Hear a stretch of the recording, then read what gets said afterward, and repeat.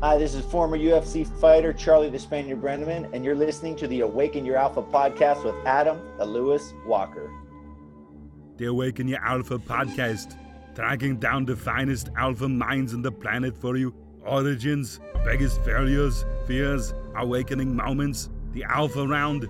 I'm Adam Lewis Walker, founder of Awaken Your Alpha, TEDx keynote speaker and best-selling author. I'm with you on this journey every week. If you have any interest in podcasts, living life to the max, and how you can get your own TEDx talk within the next 3 months, you need to reach out to me. Go over, follow all the links, and head over to ayalpha.com, head over to Facebook, and search for Awaken Your Alpha with ALW, and jump on the inside. Let's connect, let's take it to the next level. Do the little guy a favor, subscribe and review. It'll help get him off my back. Okay, we have an awesome one. This one is really going to awaken your alpha today. We have Charlie the Spaniard Brenneman, and he is a former UFC fighter, and his story of what he accomplished in there is just awesome. He's a fighter and a speaker now, so I really relate to him on the speaking thing. I want to think I'm a bit of a fighter. It's something I've always wanted to do more of, but let's be honest here, I have not done a lot of that. So, but we're going to jump in today. So there's so much we can talk about. We're going to see which way this goes. But firstly, Charlie, are you ready to awaken your alpha today? I absolutely am. You know, to touch on what you were saying, awaken your alpha, but this is awaken your fighter, because like you said, every single one of us, you know, I have 3 little kids. I have a 3.5-year-old and a 6-month-old. And honestly, I just told my wife last night, I open my eyes at whatever o'clock in the morning and automatically think, this is going to be a marathon. This is going to be a fight today. And it's just getting through the day to day. So it's applicable to every one of us. Awesome. I mean, that was quite a brief intro I did because I'm just excited to get into this. But is there anything you'd like to add, highlight from that very brief intro? I know we're going to talk about lots. Yeah, just add some context to my story. Before I decided to pursue the UFC, I was a junior high Spanish teacher. I had wrestled my whole life, and then I got into a comfortable position, a nice job, nice salary, nice comfortable spot in my hometown. And then I just had this awakening, you know, and I just thought, wow, I really want to do that. I want to pursue it. So I did, and I left the security and really chased a dream, honestly. And I just made a plan, went after it, put in the work, and eventually got, you know, I won't say I got exactly where I wanted to go, because I think all of us want to do better, but I got pretty darn far, and it feels pretty good to look back on. That is awesome. I can really relate to some of that because I was a teacher as well. Nice. And so I especially when you say got into that comfortable or comfort zone, I definitely relate to that. And I think that was, for me, that was what killed the teaching career at that time. It was, you know, I did enjoy it, but it was too much in the comfort zone in that kind of scenario. And there's other things I wanted to do. So what was kind of like, because obviously you got into the teaching career, what was kind of like the moment, or almost like the straw that broke the camel's back? Like, what happened? There was a very definitive moment. So it probably took about 6 months. So I was a diehard wrestler my whole life. If you know anything about the sport, it's just it's a lifestyle. Yeah. Discipline, resilience, perseverance, sacrifice. I mean, you name it. It's so overwhelmingly difficult, but it's addicting. And so it took me about 6 months of sitting in that comfortability until I realized, it's not me. Like, yeah, you know, I hated cutting weight, but I kind of appreciated the process and the work put into it. So I saw a friend of mine, you know, a year or two later, I saw a friend of mine, Frankie Edgar, signed to the UFC, and it was like a light bulb went off in my head, and I thought, wait a minute, I wrestled with him. He's not, like, I touched him. I can touch him. I can do what he does. That's interesting, because sometimes people put people on pedestals and think it's like a different world, but if you're not going to do it, who's going to do it? And then when you see your mate do it, you're like, wait a minute, that's awesome. So that was really the straw that made me actually like sit there and think, whoa, I could do that. And then I got home that day from school, and I made a decision and cleared it with my parents, and then just kind of hit the road. That is carnage. That's so good. So once you decided, was it as clear cut as that? Like, I want to get to, I mean, what stage was the UFC in then? Was it still as it is now? Like, was that kind of the goal to get to the UFC? Yeah, that was the only goal. It was where it is. You know, obviously it's grown since then, but no, it was the up, you know, top of the top, best of the best. And that was my only goal. It wasn't, I want to start fighting. It was, I'm going to get to the UFC. And that, everything I did from that point forward led there. You know, it was my vision or my goal or my purpose, you know. So everything I did the focal point was UFC. Awesome. That makes the story even that much better. The fact, because obviously we're going to talk about what happened when you got there and different things. And then even, I think, almost as inspiring, the return as well, like coming back once you have been knocked down. Who helped awaken your alpha? So like really like our Yoda question, was there someone within that process? I know your friend was inspiration in terms of he achieved it. Yeah. But was there anyone else in your career or life that really, were drawn to? I've had several people at different phases. My original trainers, they helped me a bunch. My brother, who kind of morphed into my manager, and then my eventual manager. Probably the most is guys like Frankie Edgar. These guys that, I had this support team around me. Yeah. In terms of the management, facilitating, logistics, etc. But like the guys on the mat, I mean, it's unlike anything you can imagine. I mean, I would get sick to my stomach going to practice because I knew it's gonna be a fight, and sometimes you had like 3 or 4 fights in that one session, and then you'd have another session later that night. So it was just this constant like stress and uncomfortability on your insides, but that really forged you, and that really brought it out of you. Honestly, being around Frankie Edgar, I was just having a discussion with my wife last night, and she was saying how much time I put into my work. And I said, I don't compare myself to the average person. I'm comparing myself to Frankie Edgar. And I'm not working as hard as Frankie Edgar's working. So therefore, I've got to work more. I've got to do more. So being around guys like him really kind of like awoken that mindset inside of me. Yeah.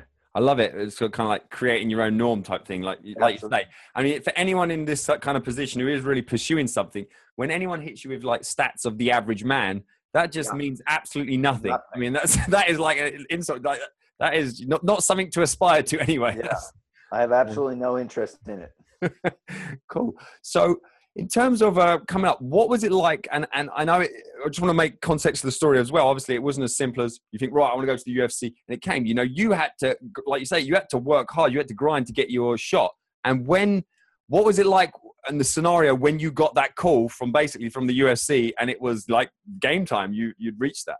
So there was a lot that went into it, but the culminating visual that I want you all to think of here, this is reality. The fight before I signed with the UFC, I won. I fought in a barn. So I love it. It's not a joke. It's completely true. I fought in a barn, and then I won that fight. I got a call. I think that was January, late January. And then I was kind of sitting on another contract to a different organization, but I was waiting for the UFC. And then I was just driving to another session and eventually got the call about fighting in the UFC. And obviously I signed that contract and hopped on it. But man, it's you're wearing a Rocky shirt right now. You see those scenes of fight. Yeah. At the beginning, the first one, he's fighting in the, wherever it was, probably in the underground, New York somewhere. Yeah. Philly, I guess it was. That's what it is. That's what it was. Barely any rolls, barely whatever. Some guys are smoking cigarettes and then they get into the ring. So it's wow. Crazy. It was a crazy trip. That's crazy how quick things can change. And also I want to talk about, I'm sure people are listening to this, some of them will literally know all of this in depth, but for other people we're just going to assume might have just come across, through the podcast, sort of your story. Tell me about almost like we talked about the Rocky t-shirt I've got on, and that wasn't chance because when I obviously knew I was interviewing you and this t-shirt shone me in the face, I linked the two. Tell me about when you got that chance to step in at short notice, which ultimately became, you were the underdog there and you stepped up and you had your opportunity and you smashed it. Yeah. So back in 2011, I was scheduled to fight on the undercard. And for those of you who don't understand fighting or combat sports, the UFC, there's the main card, which are the 4 or 5 or 6 main fights of the night with the most famous guys. And then there's the undercard, just the other cards of guys who are building themselves up or, new to the game. And I was scheduled to be in that undercard. Nobody knew me or cared about me except my local fans, right? Yeah. And the main event fighter got yanked for testosterone. It was high-level testosterone. Whoa. He got ousted. And essentially what happened, to condense the story, they needed a sacrificial lamb to fight this guy by the name of Rick the Horror Story. And because my opponent had gotten sick, didn't show up, I was left without a fight. Last minute, they said, hey, that guy, can you fight this guy, please? Because we need this guy to have a fight. Yeah, they just assumed, can we have a body to take a beating? and it happened to be on live television, happened to be in my backyard. And, man, it changed my life. It changed my night over life. And he was ranked number 6 in the world at that time. Would have fought. What were you ranked at that time, or were you ranked in a million? Like not even, I wasn't even on the radar. It wasn't even close. Wow. How many fights into the UFC was that? I believe that was my, probably my 4th or 5th UFC fight. Wow. And you had a good start to the UFC, if I'm correct here. I did. You know, I reflected my career a lot because, as we said earlier, I always want more. I want to do better. I evaluate how I did, and then I think of, you know, like how I try not to, I wish or whatever very much. But, you know, I look at it, and if I don't reach my potential, whatever. It frustrates me. Yeah. So, yeah, I did have a good start to my UFC career, and it ended not very good. I lost my last 3 fights in the UFC. So that's something that really... I was going to talk to you about that because, I mean, it's much like that's really tough to take. But that's kind of, in theory, unless you're really lucky, that's kind of the way everyone leaves the UFC, isn't it? So it's kind of it's a tough pill to swallow. But on the other side, it's like I used to compete in pole vault. And at the end of the day, every competition would end on a failure because you keep going until you fouled 3 times, like the fights, and then you're gone. So... Yeah, and what it becomes then is it becomes more of, and this is why I'm on the path I'm on now with speaking and writing. Physically, even today, I saw a couple fights announced, and I thought I'd smash both those guys. I love it. That's good to hear. But I just, my priorities are different. My life's a little different. It's the mentality as well. You've got to want to get in there, and because I got to talk to you as well in terms of, in a minute, and just trying to learn from the experience of being in the arena, which is like in life, it's a very different to be on the sidelines watching someone in the cage as opposed to being in there, which is something that would be valuable for the listeners and you as well. Something I took from it. So, you know, I went from wrestling to teaching, right? And then when I was teaching, that what we talked about, it got too comfortable. I wasn't pushing myself enough, physically or mentally. So luckily I found fighting. So then I pursued fighting like I pursued wrestling, all in. Yeah. So now that fighting has, 99.9% come to an end, it's like, so I don't want to feel lost again. So I've got to take that sacrifice, discipline, perseverance, resilience, hard work, and I've got to apply it somewhere else. So the thing at the top is different. Speaking and writing books is different than fighting, than wrestling. But when you dissect it, it's the same process. It's the same system. And that's all I'm doing now is just replicating that. What was it like the first time you, again, because you kind of grown up with wrestling, you must be very used to that. But I suppose, and then you probably sparred a bit, but I mean, stepped into a cage of any type of form where you're not going to just wrestle. Well, you might be wrestling, but someone's trying to punch you in the face and it's legit. They're allowed to. What was it like the first time you stepped into an arena like that? Tell us about that experience. Well, back to the real stories I'm talking about. My first fight was in a small town called Steubenville, Ohio, just past Pittsburgh. Okay. When I say that, it's like, man, just think of no hard feelings, Steubenville, Ohio. But I think of that arena, man, just think of cold, cement seating with a cage in the middle, a bunch of drunk people drinking beer, throwing beers, booing. That's exactly what it was. So I went over there. Granted, I was teaching junior high Spanish at that time. So I went over there and it was like my dad, my grandfather was there and friends. And we're like, what is this? What is this? And that was it, man. I just went out there and they said fight. And I was like, I got to fight. So then you fight. It's the only thing you can do. You're locked in a cage. So you got to fight. So thinking back, going from there, then to the barn, and then to front and center in the UFC. Did you take to it very quickly from that experience? Because I like to think of one of the great philosophers of our time, Mike Tyson, when he says everyone's got a plan until they're punched in the face. How did it go? For me, I'm not. I lost my way a little bit, but I'm a wrestler who learned how to fight. Yeah. So if you push me, I'm going to wrestle you. If you punch me, I'm going to wrestle you. That's my core. That's my gut. Yeah. And then I learned to do the other stuff. So, I mean, if you come at me, my natural tendency is to react, to dominate. That's what I grew up doing. So fighting was a little bit awkward still during my fights. When they'd start punching me, I'd be like, oh, yeah, this is a fight, not a wrestling match. I fight back. So that took a little bit. But the natural tendency, it was bred in me for 20 plus years. Yeah. So the best way to work it out is when you're in the arena as well. You got to learn quickly. Wow. Because obviously everyone has their failures, but one for you that you really felt like ow, this went wrong? It doesn't have to be in fine. It's just in general, you think, it's been a bad day at the office, or, it definitely upwards is the way from here. Yeah. Back in 2014, so a couple years after that big night, I got knocked out cold on live television.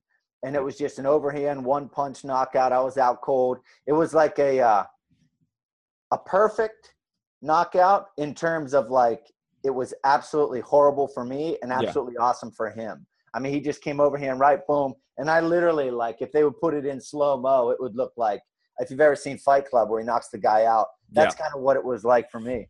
And I opened my eyes and, like, it was like everything, like, came to a halt. I realized what happened, and it was just like, that was that moment you're talking about where I just thought, man, this was bad. And there's a hill that I've got to climb now. Yeah. A lot of times everyone focuses, like you say, on the guy who's done the knockout, and everyone's like, wait, a lot of times people forget about, and it can happen because you see it happen to all of the UFC fighters, unless they're very, very fortunate. Yeah. At one stage, like all the top ones have that time where they just get clocked. And again, the focus is always on the person who's done the punch or the kick. But I always wonder about how, because there's nowhere to hide. Like it's on TV, it's a big arena. Wow. And that's what you just said there is such a good learning point. There's nowhere to hide. Everything I teach when I get on stage or when I do workshops or when I work with individuals, that's it. Like, you've got to get comfortable with that reality. There's nowhere to hide. Like, stuff's going to happen to you. You can't run. You can't deny it. You can't. And being a fighter and being a wrestler, I mean, I got knocked out cold. 2 minutes later, I had to stand up next to my guy while they raised his hand. Like, what a second slap in the face that is. So just understanding as a person that, look, it's going to happen. You've just got to accept that and decide, hey, all right, whatever, it happened, move forward. And we touched on earlier about sort of the UFC and their sort of, you lose 3 times and you're out. And it's kind of like, even like the top fighters, you lose one fight, and I suppose, again, if you get the wrong or the right opponent, it's very easy to lose twice. And then before you know it, it's a very high performing environment. How did it feel when you, I suppose, initially got dropped from the UFC? And what do you think was different in the terms of you came back, which, again, getting to the UFC is, that is a massive achievement. And then what you did. But I think once some people would have thought, I've had my time, and that was brilliant. But why do you think, and how do you think you had the mentality to, turn that around? And I suppose with the UFC, maybe their mind is already, it might be harder to come back because their mind is kind of, we've checked him out. He's done his thing. Yeah, that's a great question. I actually got chills when you were explaining it because not many people focus on that. You're probably the second person, honestly, that's ever brought that up. So yeah, I got released from the UFC and I was, I don't know, let's say I was 31 or maybe something like that when I got released. And it took me not long, but it took me, I don't know, a week, a month to decide, all right, I'm not done yet. I'm going to do this again. And so I went back to the local level. That's again, man, I went back to fighting in small places like, hey, you're the Spaniard, you're in the UFC, now you're fighting here. What's wrong with you, man? And I didn't want to be that guy who just kept hanging on, but I knew I'm going to give this one more shot. Yeah. And so it was just what got me there the first time, got me there the second time. Busting my butt, being around the right people, surrounding myself with the best. And then I eventually got back again. And it's, it's a timing thing. I got released. Could I physically get back again? Yeah. Would they accept me back? I don't know. But right now it's like, my heart is just telling me, nah, let's dedicate to something else. Yeah, your heart's. I completely agree. You could, in theory, get back, but it's if your heart is the main thing because you gotta want it big time, haven't you? I mean, I can't think of anything more that where it show up. If you're in that arena and you don't want it 100%, it's going to get shown up very quickly. You better be clear on it. Yeah, you're right. Whew, God, what would you say to someone who hasn't been in the cage, in the arena? Because I think any level of being in the cage, there's a difference between someone who's been in the cage, obviously, to someone who hasn't, whether it's a low level or high level. How would you try and explain it to someone who's never been in that kind of intense situation? And do you miss that buzz, or do you still go and, spar and beat people up on the side? I don't really do that anymore. And one, I just want to conserve my brain. I took a lot of abuse. So I want to make sure that I'm being as careful as possible. Not to say I might not in the future, but for now I'm not. Yeah. But I liken it to an airplane. So when you get on an airplane, if you fly, you know, you put on your safety belt, they take off, you kind of sit back and you're kind of just there, man. You're along for the ride. You pray it all goes well, but it's now up to not you. It's up to the universe, things out of your control. A fight is kind of that way. You know, when you get in the octagon and Bruce Buffer looks at you, looks at him, says, ready, fight. It's kind of like that moment where it's like, it's like you're kind of out of body. The here and now is kind of back to instinct and you're just going with it. And it's almost like you've done all the work. It's kind of out of your control. You just got to do what you can do and then you go for it. And that's probably the closest analogy that I can make to it. Wow. That is very, very cool. So in terms of, we always talked about getting into sort of out of body experiences there. And the athletes a lot of times call it in the zone. And again, I don't want to assume, but it sounds like you could have been in the zone when you had that, you know, a great opportunity and you was the underdog and you took it. But was there a time when you felt like you was in the zone and it may have been a certain level of confidence, or you just, I don't know, felt like you was in the Matrix and you could see all their punches coming and it was just like you were like in control. It went in the flow. Is there ever a time like that, or even pieces of fight? Yeah, man. When I fought Rick Story, it was like I was totally in it. I trained so hard. All of us, we all trained so hard to do not all of us, but if you're listening to this, you probably do. Yeah. We trained so hard to kind of like master our craft, whatever it is. But what happened to me, and take this, listeners, and adapt it to yourself. If you think of this saying, earn the right to trust your gut, okay? Earn the right to trust your gut. When I put in the work, when I do everything within my power to prepare myself for a fight, right? And then I go into that fight and I almost turn off my conscious mind and I just trust my gut, that's when I perform my best. And when I fought Rick Story, looking back on that fight, some of the combinations I threw, some of the movements I made, I don't know where they came from. They came from somewhere deep inside me.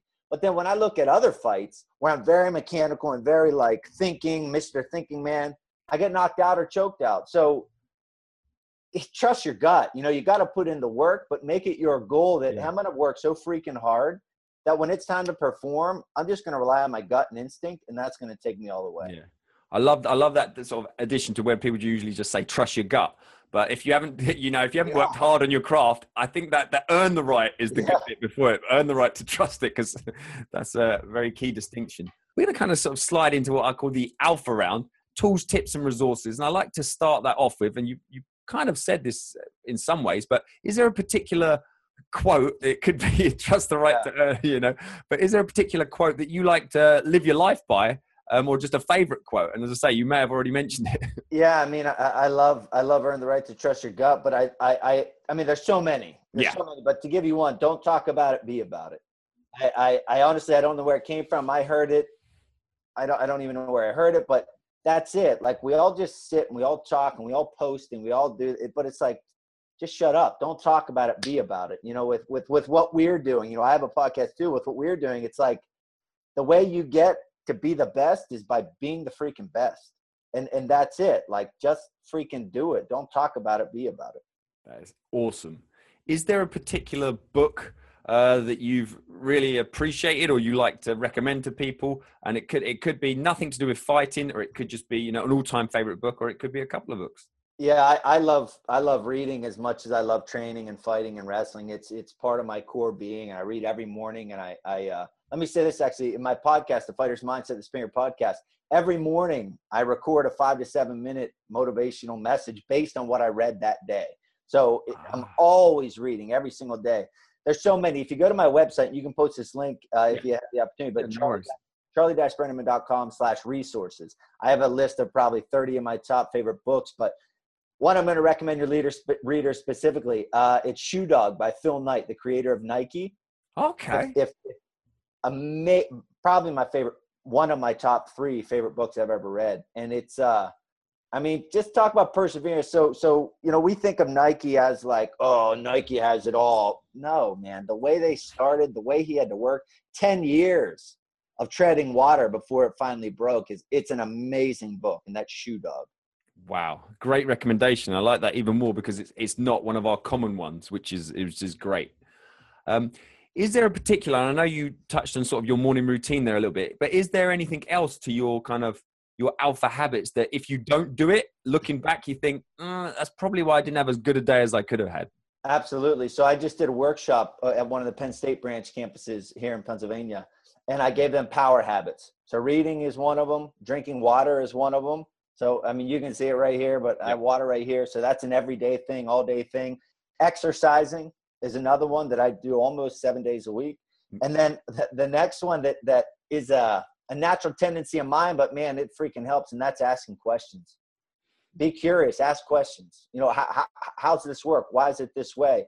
I come off to, sometimes my family and friends will be like, man, you come off condescending, but that's not it. I just want to know how it works. You know, you have a podcast. How's it work? You have a business. How's it work? Finances. How's it work? Taxes. How do they work? Yeah. I just want to know this stuff because I love learning and I love knowledge. Awesome. And who do you think would be from your network, who do you think would be a great interview? And again, I know you've mentioned your podcast. So it doesn't have to be a fighter, but I mean, who do you think would be a really good interviewer for this podcast, Awaken Your Alpha? Oh man. I mean, I think we're all kind of shooting for The Rock. I think Hey man, I love that guy. Man, I've done a lot. I mean, any of the guys I mentioned, you know, Frank Yeager's an amazing one. I've done so many cool ones. I'd love to interview The Rock, but it'd have to be video because I just want that eyebrow. I want that eyebrow. That's it. Well, if you get him, I'm going to sit beside you and we'll record simultaneously. You can ask the question. We could do a package deal. Say, look, we know you're busy. Yeah, get about 55 more of us and we'll be set. Oh, man, that's awesome. Very cool. So apart, you did mention a few there. Well, again, I was going to say, who would you listen into if I got him on the show? I think you answered that there. Yeah, I mean, absolutely. The Rock. People, like you had said earlier, so everyone wants to interview the winners.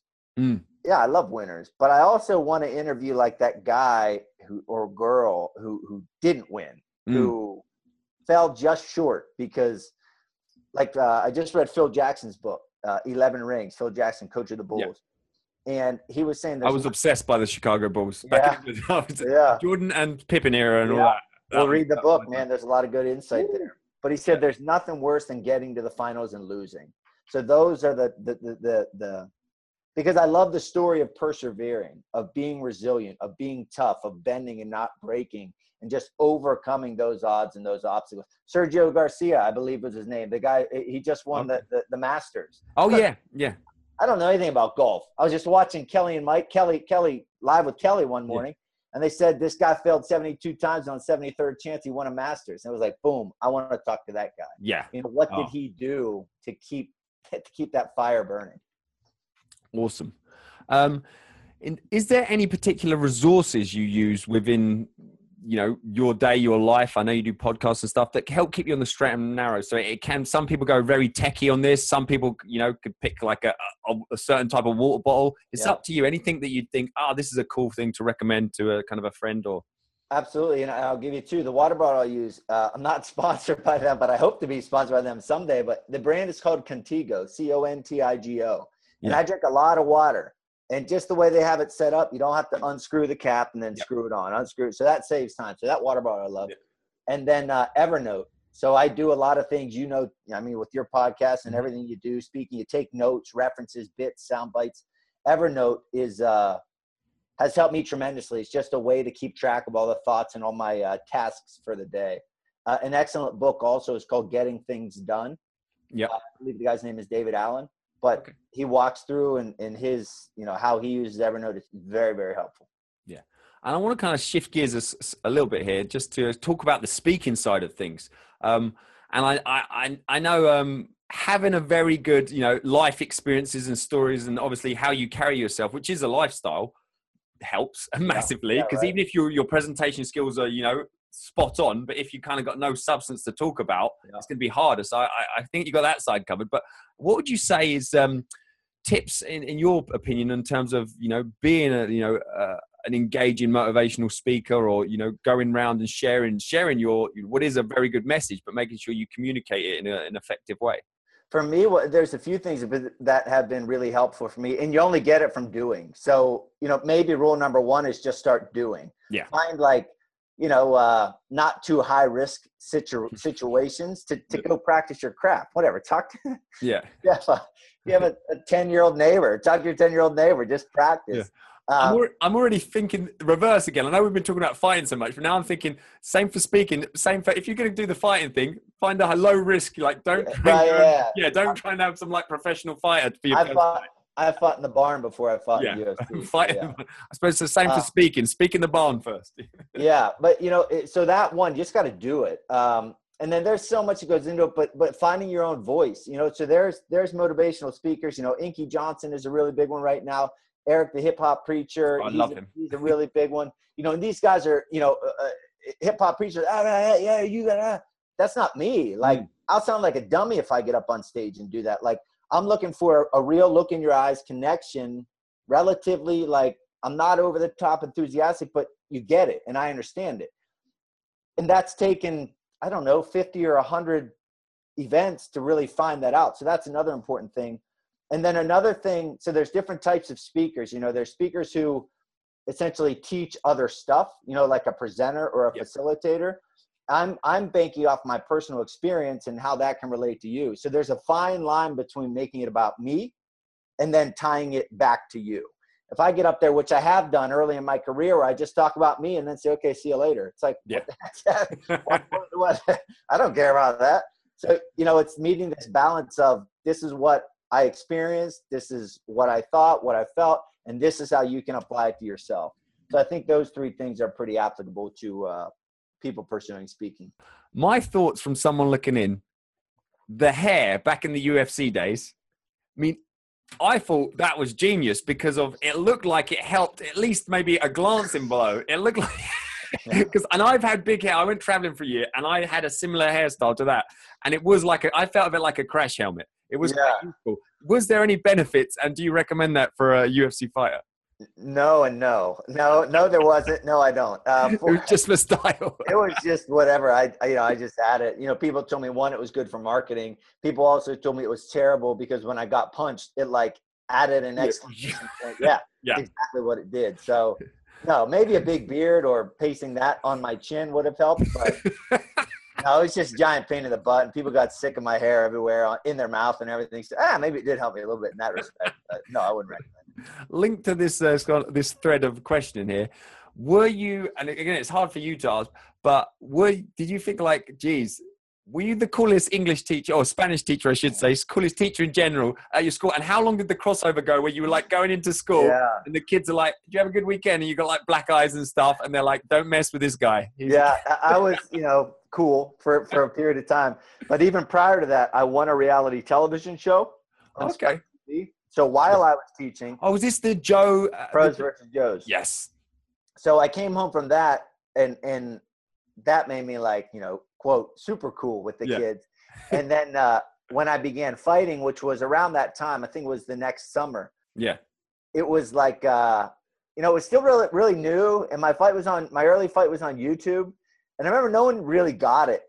My principal didn't really know what was going on. I was going to say, were they okay with that? Because some schools can be really like, you can't be a teacher and beating people up. Or I'm sure it'd be a little bit more, whatever nowadays. But back then it was relatively normal. But yeah, the kids loved it. I remember standing in front of Spanish, first, second period, them asking about my fights. But what's even cooler now, honestly, is 10 years removed from my teaching career, having my old students who are now grown-ups, adults, reaching out to me, it almost makes me emotional, but just telling me how much they enjoyed it or how much it inspired them or what they learned from it or some of my big fights that they'll send me messages and say, oh, Senor, they call me Senor Brenneman, Senor. Yeah. Senor, I was watching your fight in so-and-so, and I said, oh, I know that guy, and blah, it was so cool. So that makes me feel good to be able to, like, make them, whatever, feel good. Yeah, that's very cool. And we don't have to dig into it too much because it sounds pretty simple, but tell me about the name, The Spaniard. I'm assuming, obviously, because you're a Spanish teacher, is very cool because of obviously Gladiator as well. Who gave you that name, or is it kind of like it just started off like that? No, that's exactly where it came from. Most people think it just came from Gladiator, but it came from actually Spanish and the long hair, actually, because that name originated from Antonio Banderas, because my wrestling coach, who gave me the nickname Spaniard, initially gave me the nickname Antonio Banderas, who's a famous Spanish actor. and that because I had long curly hair. Yeah. And then after a while, I was like, that's not so tough. And then he started calling me Spaniard. And then when I started fighting, I just kept Spaniard. Nice. Very nice. Your favorite movie of all time is? Man, this is tough. My favorite, sorry, I'm not finishing it right away. Favorite movie of all time. The first couple that come to my mind are Shawshank Redemption, Gladiator, and the one with Mel Gibson, Braveheart. Braveheart, yeah. Freedom. I love that. Yeah. I thought Gladiator would be in there. That's an awesome one anyway. If my nickname was the same as Gladiator, I think that'd have to be mine. But hey, you know what my son's name is? Rocky. Is it? Yeah. That is awesome. That is so cool. My wife doesn't love it. Obviously, the Rocky movies as well, but my wife doesn't love that. But oh well. It is what it is now. Yeah. Awesome. Your best friend would describe you as? You know, I just asked this question not too long ago. One of my close friends, he said, driven, disciplined, and curious. Nice. That fits into kind of what we've been talking about in the interview. Very cool. If you was to visit somewhere tomorrow, anywhere on the planet, it would be? Man, I love Spain. And this all fits into the nickname. It does. It does. We're actually going in a couple months this summer. Man, I've traveled there. I fell in love with it. The culture, the people, the food, I absolutely love the place. And the last time you were drunk was? Hold on. It's been a while. Holy cow. I don't even know. I'm guessing it's like really drunk. It's been a long time. You can pick a cool one then. I don't know. I mean, one of the best, one of the best. I mean, they were at my fights. Yeah. The best thing about my fights was after the fights, assuming I won, going out, being with my family, because it provided such joy to the people who were there. It united. You know, there's a lot of talk about being part of a community and belonging to something, and that created opportunities for people to belong to something. So celebrating after those fights were memories that I'll never forget. And I'm sure I was drunk at some of them. If you had to, and this is, I think it's quite a good one because of your teaching background as well. If you had to give advice to yourself, let's say a 12-year-old version of you, or actually 12-year-old you, what piece of advice would you pass on to a 12-year-old you? I would let me know that you should open your mind up a little bit and that the world does not operate in absolutes. And I do remember last time I was drunk is at my best friend's wedding, which was back in October. Cool. Is there any questions you either thought I was going to ask or you feel like I've missed a trigger? Is there anything else you'd wished I'd asked? No, man, this was fun. And it, like I said, your question about the journey back to the UFC, I honestly forget about that. And it is, you know, I'm the one who was in it, but taking me out of the equation as now a spectator, it's like that stuff's going to, whatever, adversity is going to happen to you. You've got to make a decision. You've got to go with your gut. You've got to earn the right to trust your gut. And that was just, you know, that was a neat thing that you brought up that I appreciated talking about because I you know, it's been such a long time since I've even thought about that. Awesome. Charlie, it's been an absolute pleasure today. I've absolutely loved it. I could keep going all day, but I do respect your time. And I have to pick up my little boy, which I know we've both got. Yeah. So I appreciate you taking this, kind of speaking to us on what is ultimately one of your daddy days as well. My pleasure, man. I really enjoyed it. It's fun. Like I said, you asked some different questions. It was fun to go down those alleys. The Awaken Your Alpha podcast.